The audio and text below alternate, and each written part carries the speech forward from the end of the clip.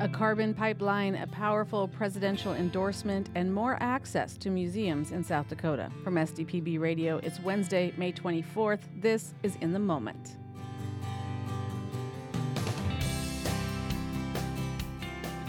Coming up this hour, we talk landowners and lawsuits. Is a carbon pipeline true public use? And how might eminent domain change the face of farming in certain parts of the state? Our Dakota Political Junkies today provide analysis on some key political announcements. What might Dan Allers bring to the local Democratic Party? And what does Senator John Thune's endorsement of Senator Tim Scott for president mean to other Republicans? Eric Helland is with us for a look at what's in bloom this South Dakota spring, plus museums for all, what that means in South Dakota. That's later in the hour. We're live today from SDPB's Kirby Family Studio in Sioux Falls. I'm Lori Walsh. You're in the moment. Well, in honor of the 50th anniversary of the Endangered Species Act, you can now stamp your mail with the face of a furry, feathered, or scaly endangered animal. The new stamp sheet features 20 species, and the Great Plains Zoo and Butterfly House and Aquarium in Sioux Falls is participating in conservation efforts for 2 of those species. Zoo CEO Becky DeWitz returns to the Kirby Family Studio in Sioux Falls to talk about the black-footed ferret, the red wolf, and the stamp sheet. Becky, welcome back. Thanks for being here. Thank you. Always a pleasure to be here. I spent so much time on the black-footed ferret story this morning that I almost ran short of time, because what a fascinating story that is a very South Dakota story. I want to talk about the stamp set first, because you were part of this event in Wall, South Dakota. What is the partnership about? Well, frankly, it occurred because of the Association of Zoos and Aquariums. So AZA was invited, and Dan Ash, who's the president and CEO for the AZA, because I'm here in South Dakota and I'm right now a board-elect, and he asked me to participate on his behalf, which was a fantastic opportunity for us to talk about AZA, the impact AZA does have on endangered species, but as well as what we're doing right here in our great state of South Dakota and the Great Plains Zoo and Butterfly House. People don't always think about zoos and conservation, although that really should be one of the first things that comes to your mind. Tell me a little bit about conservation programs at the Great Plains Zoo. Well, at the Great Plains Zoo specifically, can I dial it back a little bit further first and just say with Wildlife Conservation Society and the Bronx Zoo, we would not have the American plains bison today like we do have. And so that iconic mammal, which is now our national mammal, is because of the work that zoos did over 100 years ago to make sure that we could save what was remaining of wild bison. In the Bronx. Introduce them at the Bronx. Yep, so take them to the Bronx, take them back to South Dakota. And so that would be one of the most... the first programs that I would say, and maybe not necessarily concerted like what we do today for conservation action strategies, but definitely was the beginning of all of it. And so at Great Plains Zoo, we do a lot with conservation. We strive to at least achieve 3% of our operating budget in just conservation action, which not all zoos and aquariums are able to meet that ideal standard, and it's not a requirement, but it is something that we all set out to do. And so at our zoo, we have our new Dakota Skipper Breeding Center that we're currently constructing. We are going to be working with a prototype species in that facility this year, and then ideally next year we'll be able to work with the Dakota Skipper itself, but you don't want to perfect your husbandry and caterpillar growing with an endangered species. So we are working with a very similar species that is not endangered to perfect our methodologies. I was going to say, what is a prototype species? So it's a very similar species. Very similar species. The Dakota Skipper is endangered because why? This is an insect. It is. It's an insect, and it's actually a very important prairie pollinator. They do not migrate like what you see with the monarch butterfly, so it is an insect that actually hibernates and then reemerges, but it thrives in lawn prairie grass, and it needs the coneflowers. And so we are not seeing it in the South Dakota landscape, have not in quite a 15-plus years. And so they're still trying to understand exactly what diminished the population. Habitat destruction and loss, invasive species of plants is certainly part of that. But it's finding good prairie lands to reintroduce them. So we've been partnering with the Minnesota Zoo since 2021 on their work with Dakota Skipper, and they challenged us to say, you need to breed as well so that we can both be breeding, which also helps us diversify and ensure the sustainability of those different animals that we are working on. Should there be a catastrophic loss at either location, we want to have preserved stock. Interesting. Tell me a little bit about the black-footed ferret, because it was gone entirely, vanished. So we thought. And twice thought. Now there's a self-sustaining colony in the Badlands. There is. What is the zoo's role in bringing back the black-footed ferret? So right now what we're helping with is field conservation work. So we go out, we help with U.S. Fish and Wildlife agents to do spotlighting so we can get some census of the black-footed ferret in the wild. They are doing some trapping, some vaccination work, some medical diagnosis work as well. And so it's really just through that partnership with U.S. Fish and Wildlife and then also our South Dakota Game and Fish people that we're able to do that ex situ or into the field efforts to actually help that species. And ferrets eat 90% prairie dogs. Yes. So when the prairie dogs have the plague, or when ranchers eliminate prairie dogs because they're rodents and pests, the ferrets also suffer. They do. What else am I missing about the problem with self-sustaining black-footed ferret populations? That'd be the biggest one, is just the prairie dog being its primary prey. And so when we do have situations where prey is not plentiful for the for the black-footed ferret, that causes problems. However, if there's overpopulation of the prairie dog, that's where you also have this disease situation. So that's the intricate balance between prey versus predator, which is critically important for any ecosystem and its health. And they be an apex predator on prairie dogs in the wild. And so with a black-footed ferret, one ferret on average eats approximately 100 prairie dog in a year. And every rancher I tell that to gets very happy. So they are our little friends. We often refer to them as BFF in our zoo world, and I think that's indicative. They are our little best friends forever. That's lovely. But then there's also animals that predate on the black-footed ferret, too. So you do have coyotes, badgers, even some raptors that could potentially predate. Right. So how do you raise in captivity a black-footed ferret or a BFF that can survive in the wild and learn how to defend against? I mean, there's challenges to that. There are, but I would say the Black-footed Ferret Conservation Center, which is located just north of Fort Collins, they've perfected it. And they do an excellent job. And so all of the stock that is being used, I shouldn't say all of it, but the great majority of it is coming from that conservation center. Yeah. And so they are specifically raising them to be wild. They are not humanizing them. They are not desensitizing them to humans. So we want them to be wild animals. Yeah. And as zoos, we can help with the scientific efforts related to research and management. But I would like to have an ambassador animal on display so people can see this amazing creature. And we don't have any black-footed ferrets on display in the state of South Dakota, and yet our state is the most successful when it comes to the reintroduction of this important predator. Yeah. And so I'm very excited, and we're in the early stages of planning what that could mean, but to highlight some species right here that are in our own backyard that we should all be very proud of to have in our great state of South Dakota. Becky DeWitz, we're going to have you back to talk more about these programs, maybe invite some other scientists around the table for that. But for today, thank you so much. Check out your United States Postal Service stamp sheet and learn about these animals. Thanks for stopping by. Always. Thank you. You're listening to In the Moment on South Dakota Public Broadcasting. I'm Lori Walsh. Summit Carbon Solutions is looking to use, in part, eminent domain to build a carbon capture pipeline through the state.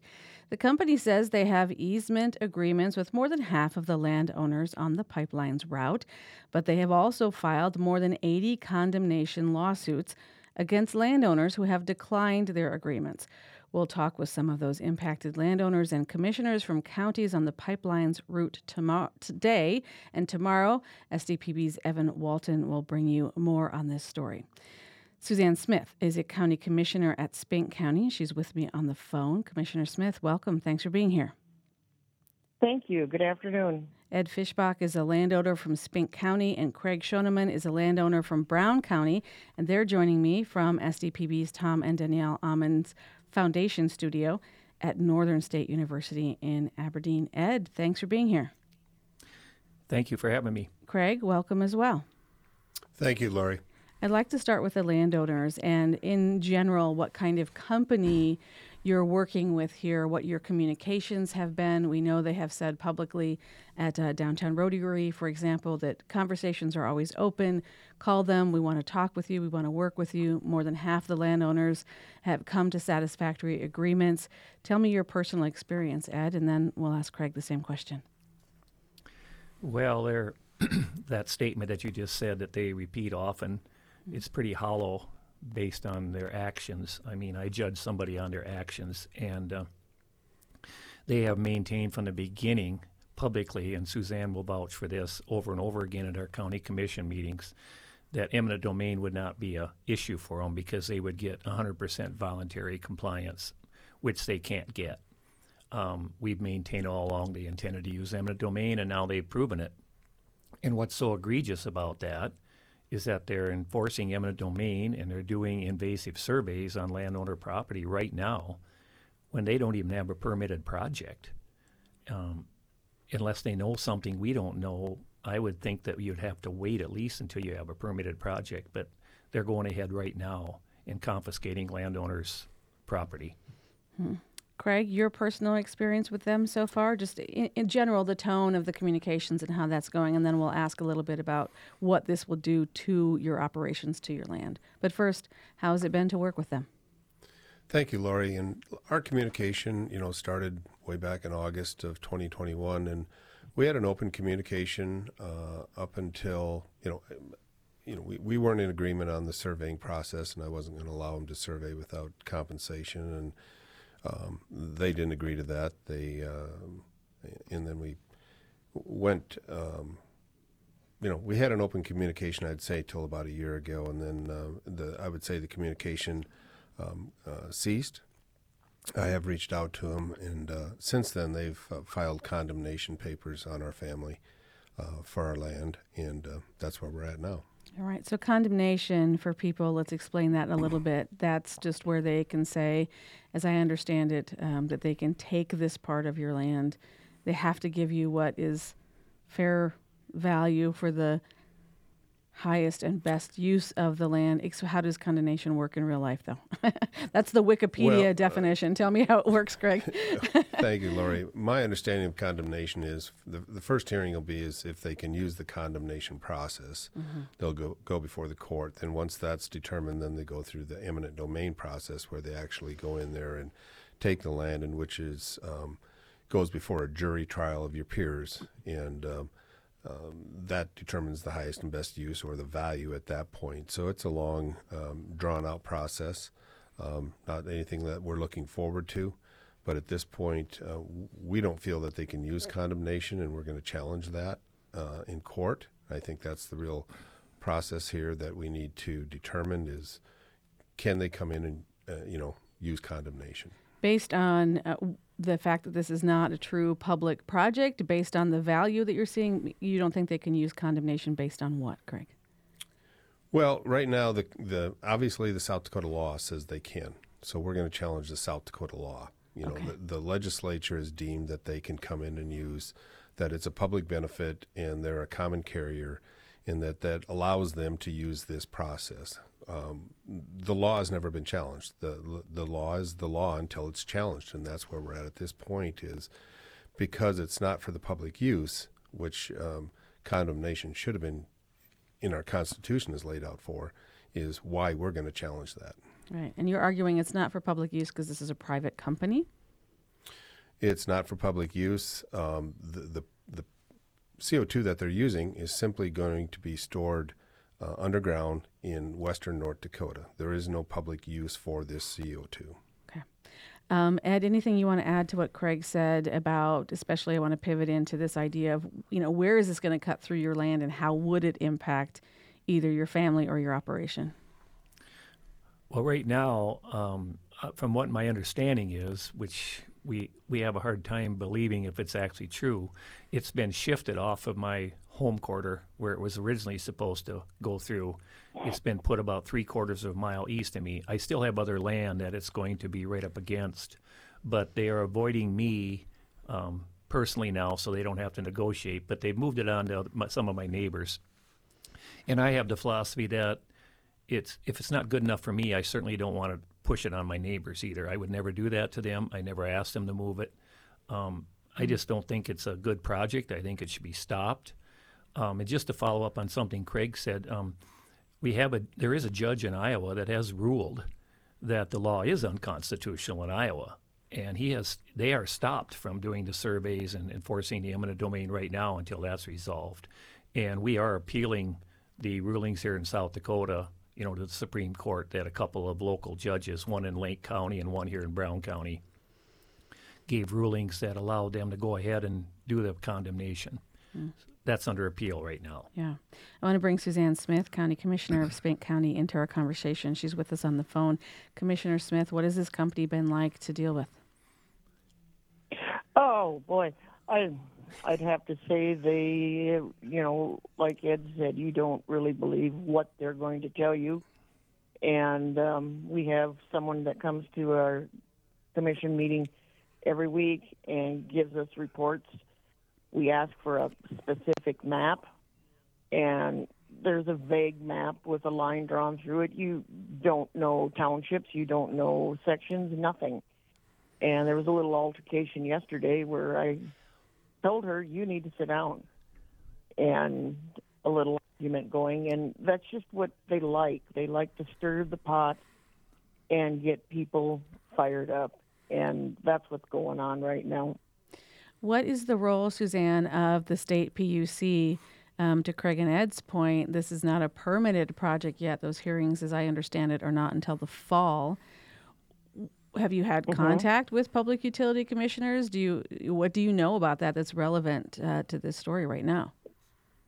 We know nothing about it. They threw it back to the counties, stating that we need to do our setbacks, write up our ordinance. We have a moratorium on right now, and Summit is suing us right now. PHMSA has not even got their regulations out.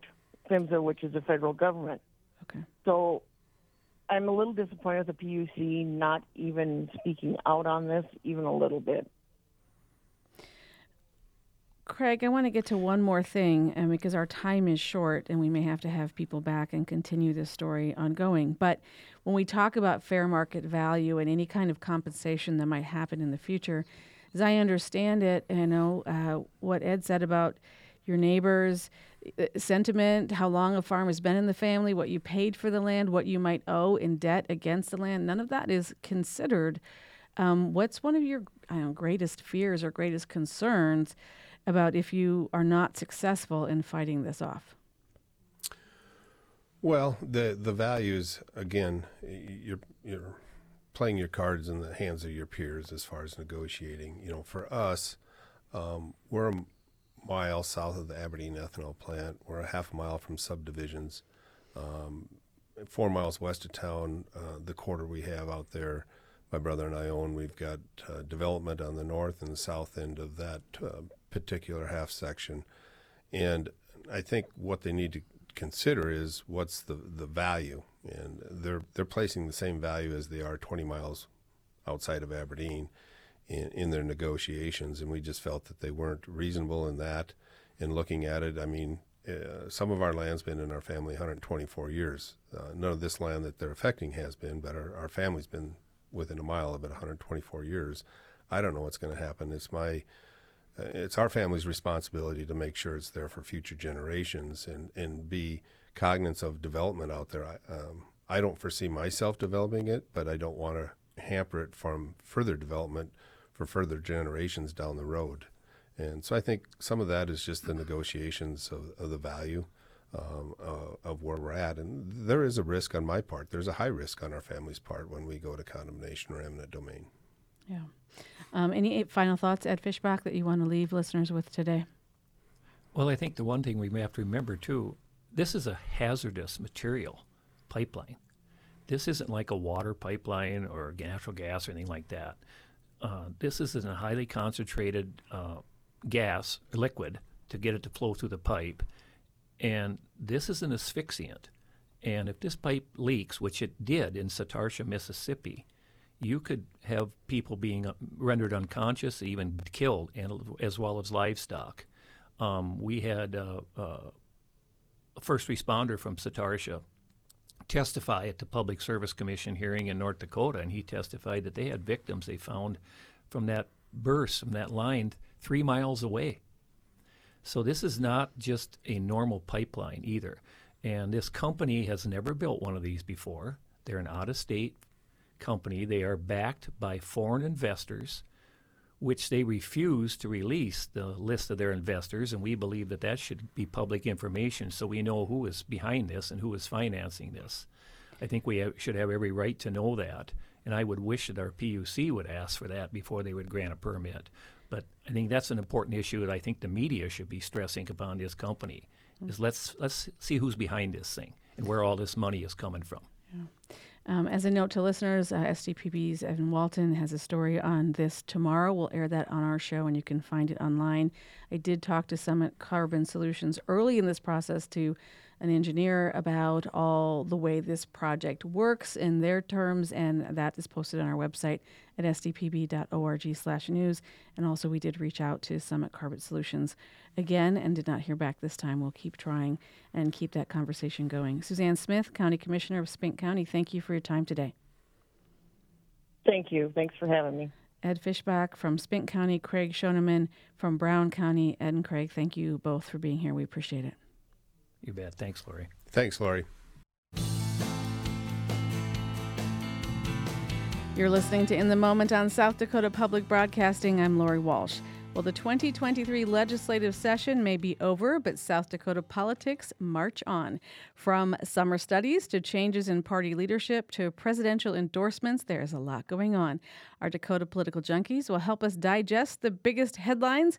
Tom Dempster is a former South Dakota State Senator, and he is with me in the Kirby Family Studio in Sioux Falls. Tom, welcome back.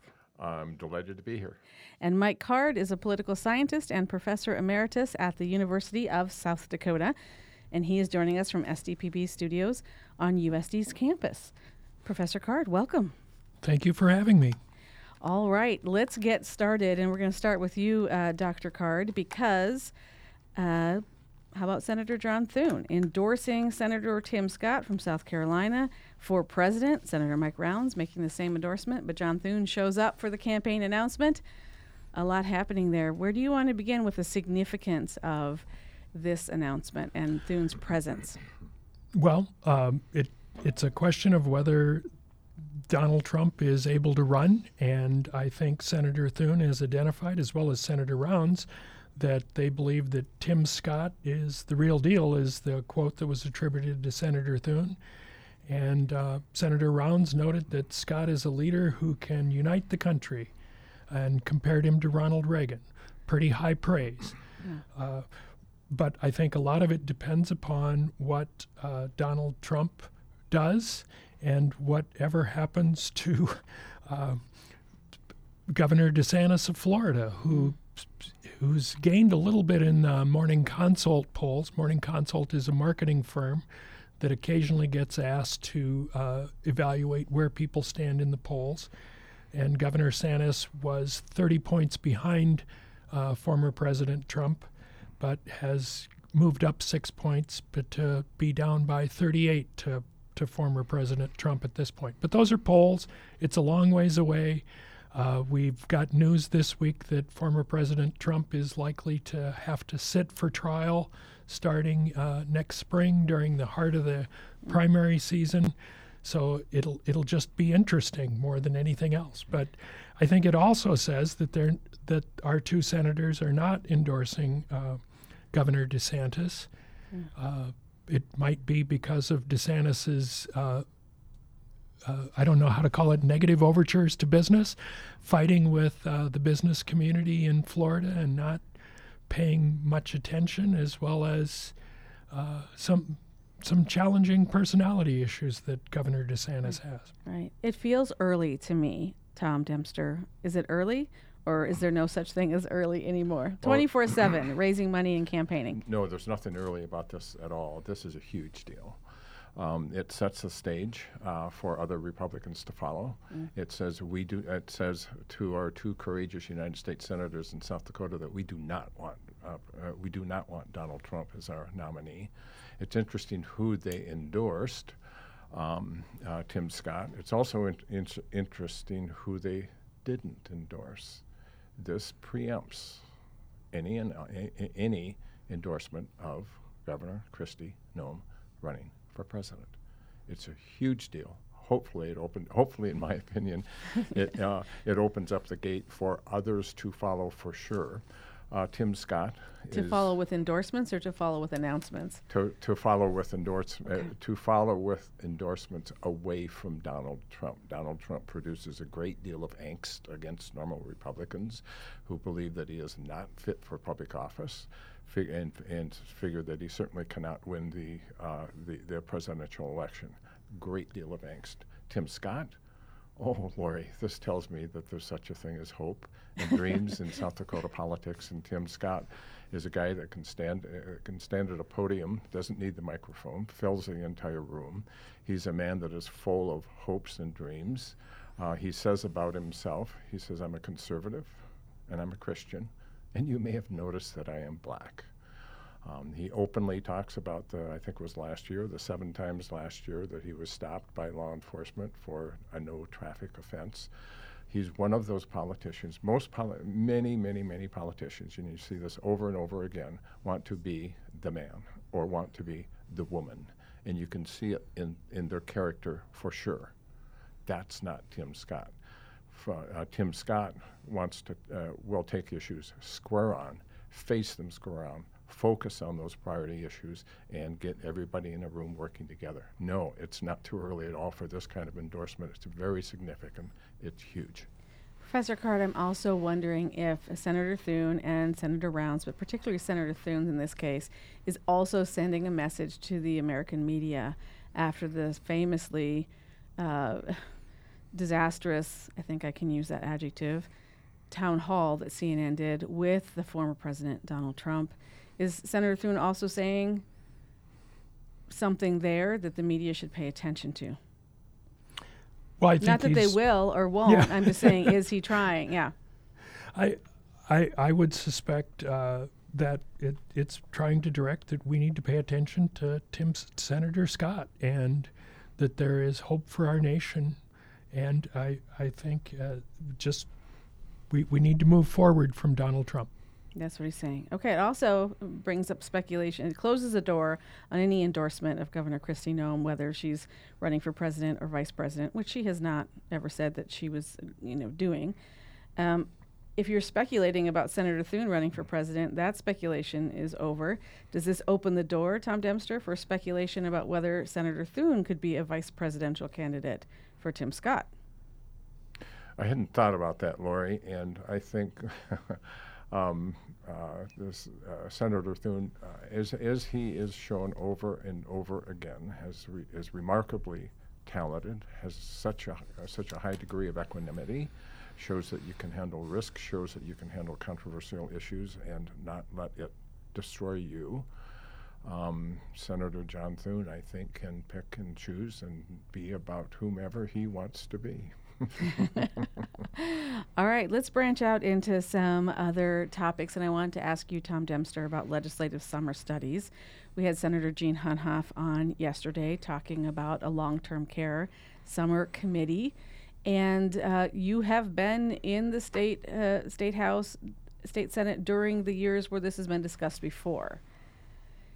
Is it just business as usual to say, like, we just talked about this in 2007 or 8, we were going to talk about it in 2015, 17, and now here we are in 2023 talking about it again?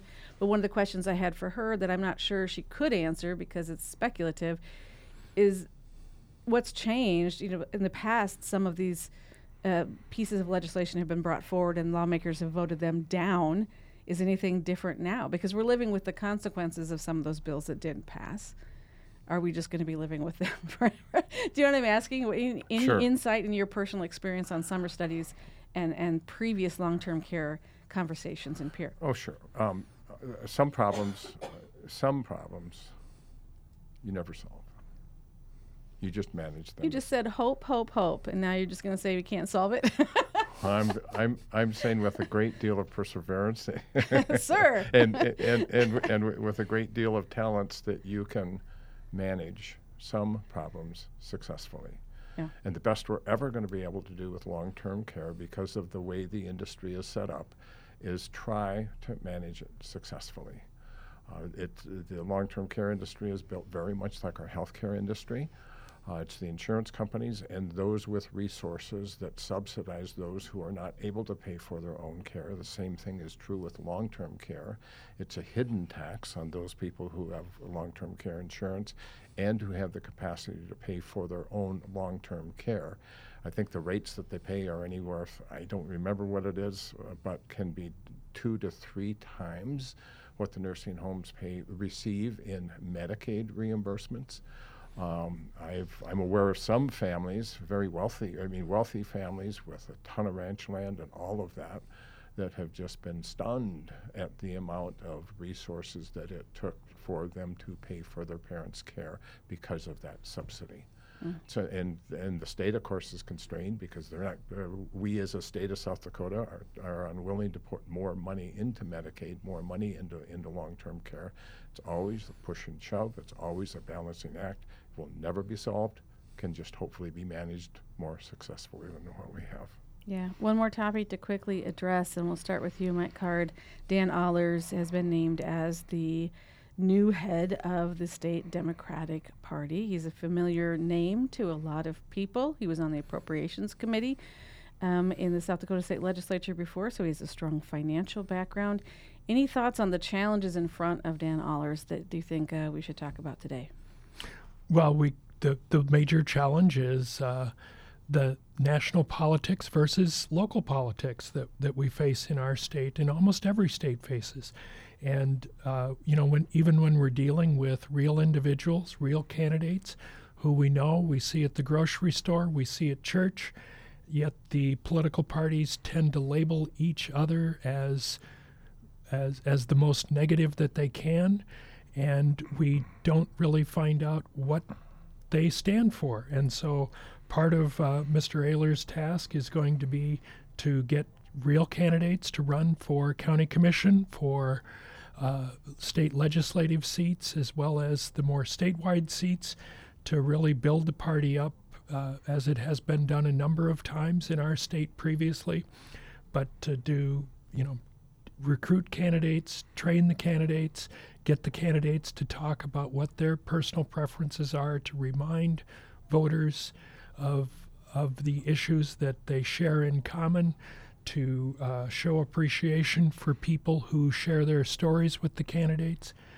My own experience has been rather almost humorous to me, because I would run ideological questionnaires for students in American government and state and local government, and the students get really frustrated because I'm half Democrat.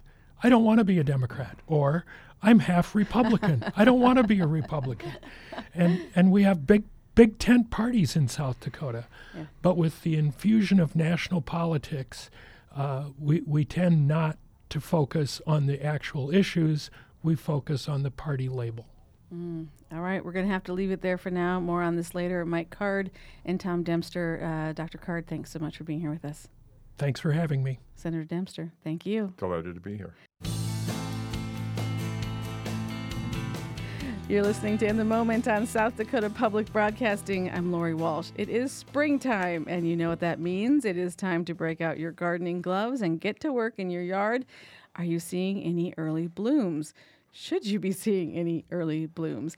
Eric Helland is here to talk about what's blooming right now. He's president and owner of the Landscape Garden Centers in Sioux Falls, and he's with me now in the Kirby studio. Hey, welcome.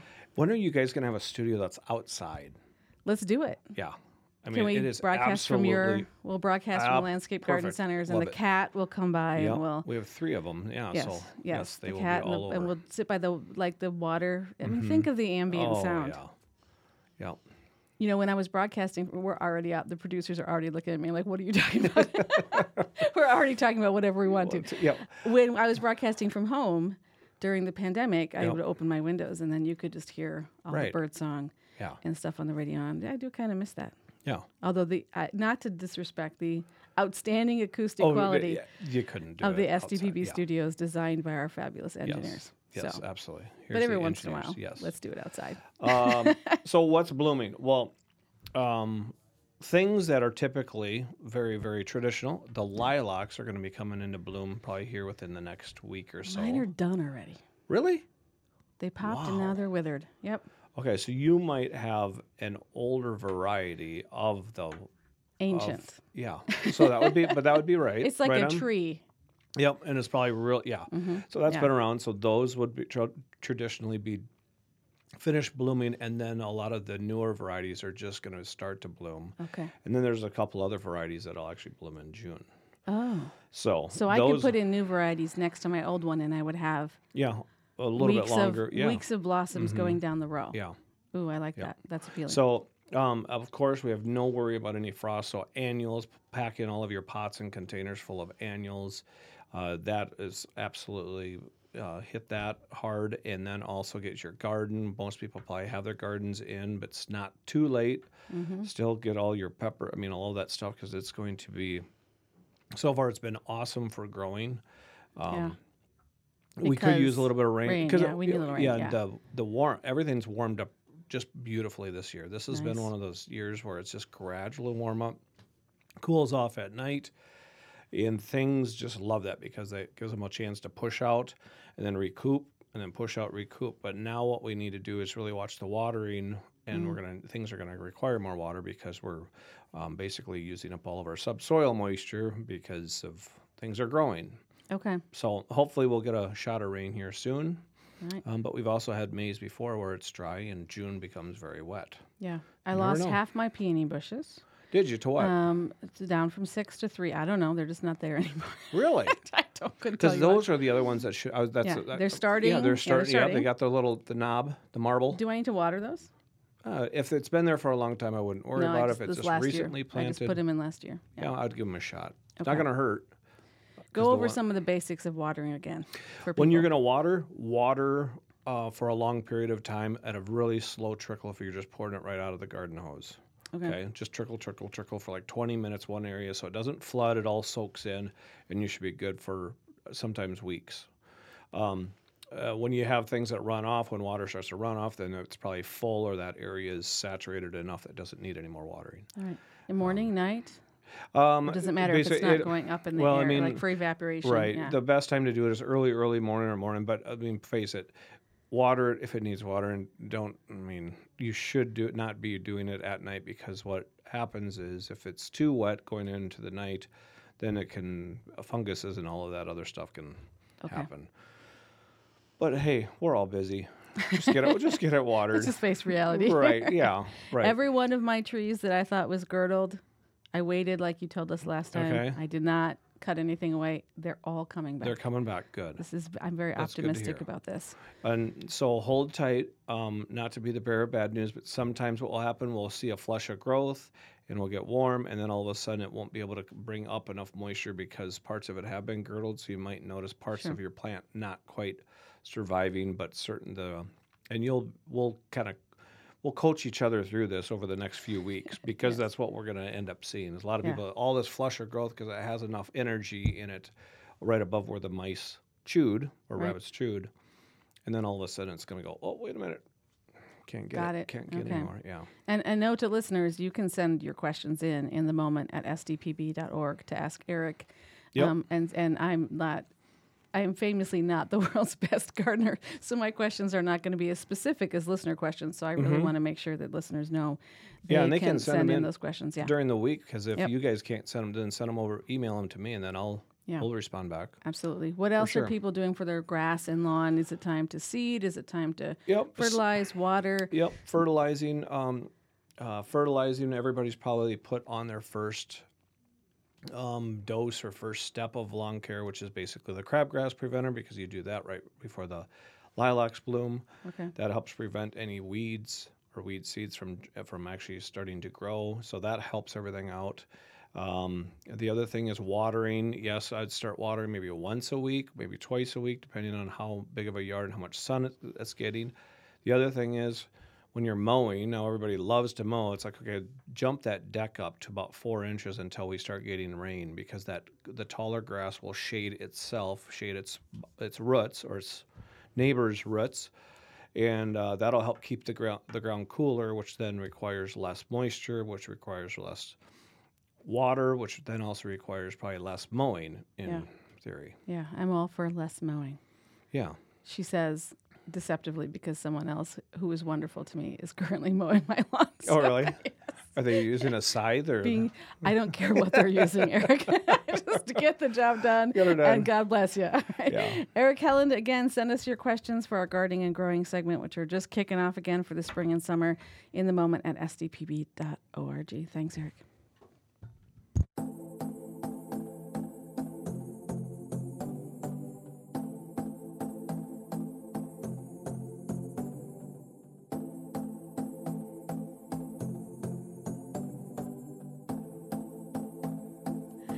Well, it is no secret that South Dakota has fantastic museums spread across the state, and now access to those museums is expanding.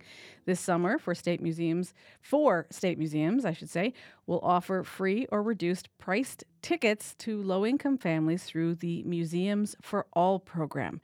One of those museums is the Museum of Geology at South Dakota Mines in Rapid City. Kaylee Johnson is the museum's assistant director and is with me on the phone. Kaylee, welcome. Thanks for being here. Yeah, thanks for having me. I'm happy to be here. Also with us, Crosby Kemper, director of the Institute of Museum and Library Services. That is the institution that coordinates the Museums for All program. He is also with us on the phone. Crosby Kemper, welcome. Thank you. Thank you, Lori. It's great to be with Kaylee, too. Excited to be with one of our museums. Don't you just want to go to the Museum of Geology at South Dakota Mines? I have not been there yet. Gosh, yeah. I must know everything about it. But I want to start with you, Crosby. Tell us a little bit about this program. Is it new? Is it every year? How does it work?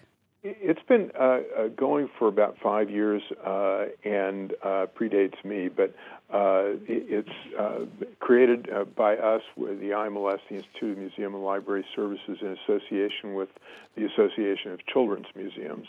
And the whole notion of the program is to encourage and help design programs individually in museums for low and moderate income people, basically using the metrics of the SNAP program for free or reduced admission, making it going to a museum that much easier and cheaper for them to go. Yeah, Crosby, I always say that I have at least, probably more than 50% of my education has been at public libraries and museums.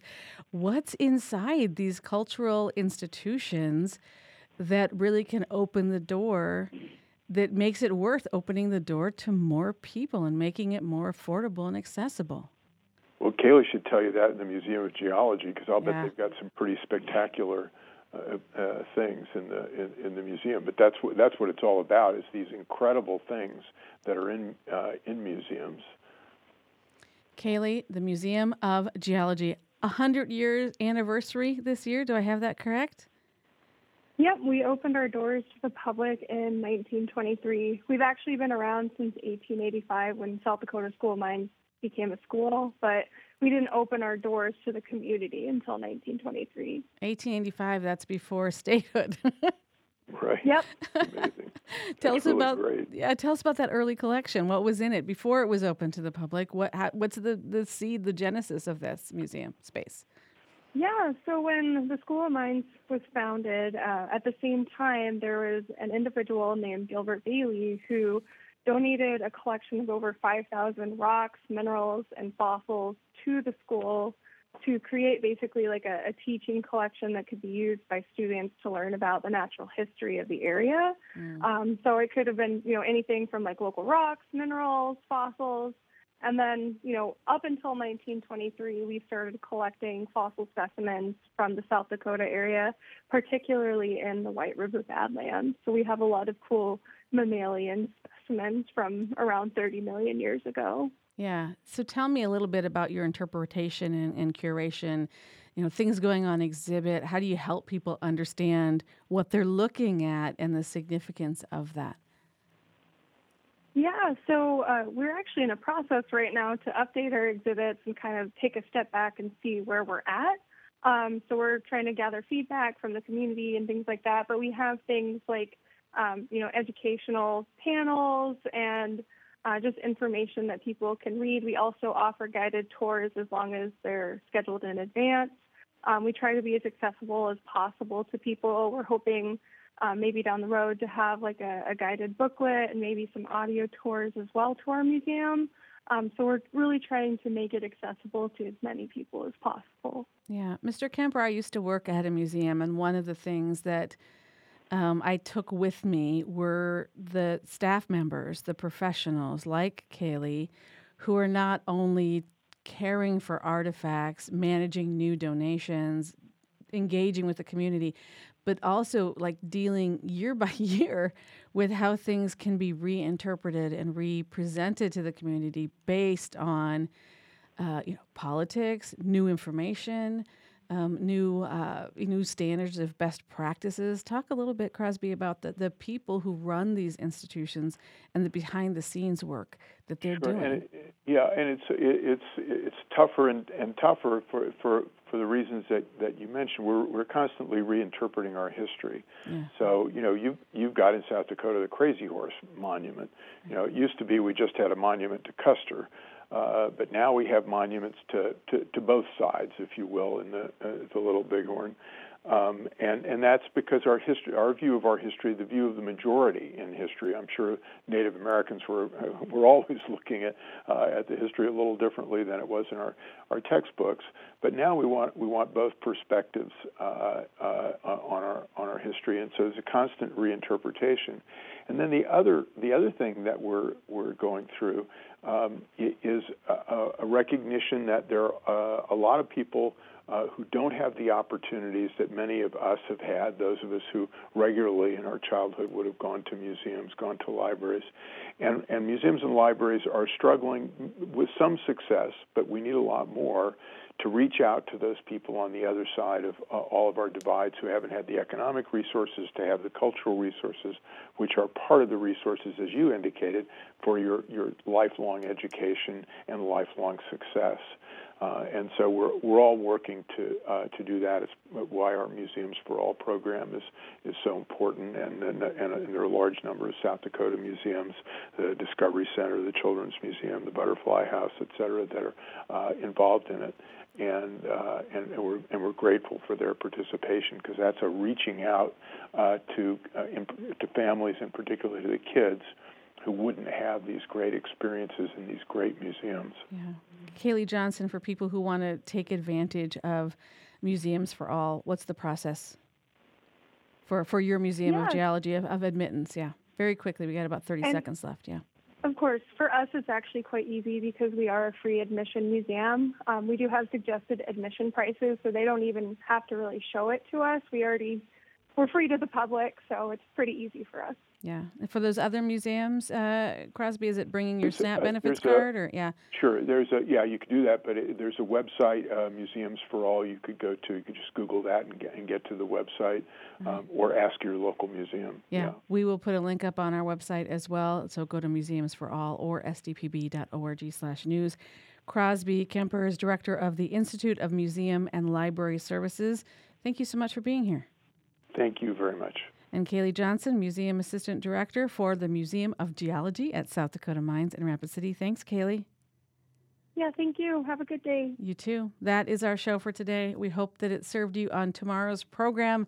We will look at Frontlines, Once Upon a Time in Fallujah, as we have passed the 20-year anniversary of the beginning of the war in Iraq. And then also a new book, The Good Enough Job. We'll ask about work and what it means to you, and what happens when you prioritize it over prioritizing your life, and how do you reorder everything as you rethink what you want to do with your time. From all of us at South Dakota Public Broadcasting, I'm Lori Walsh. Thank you for listening.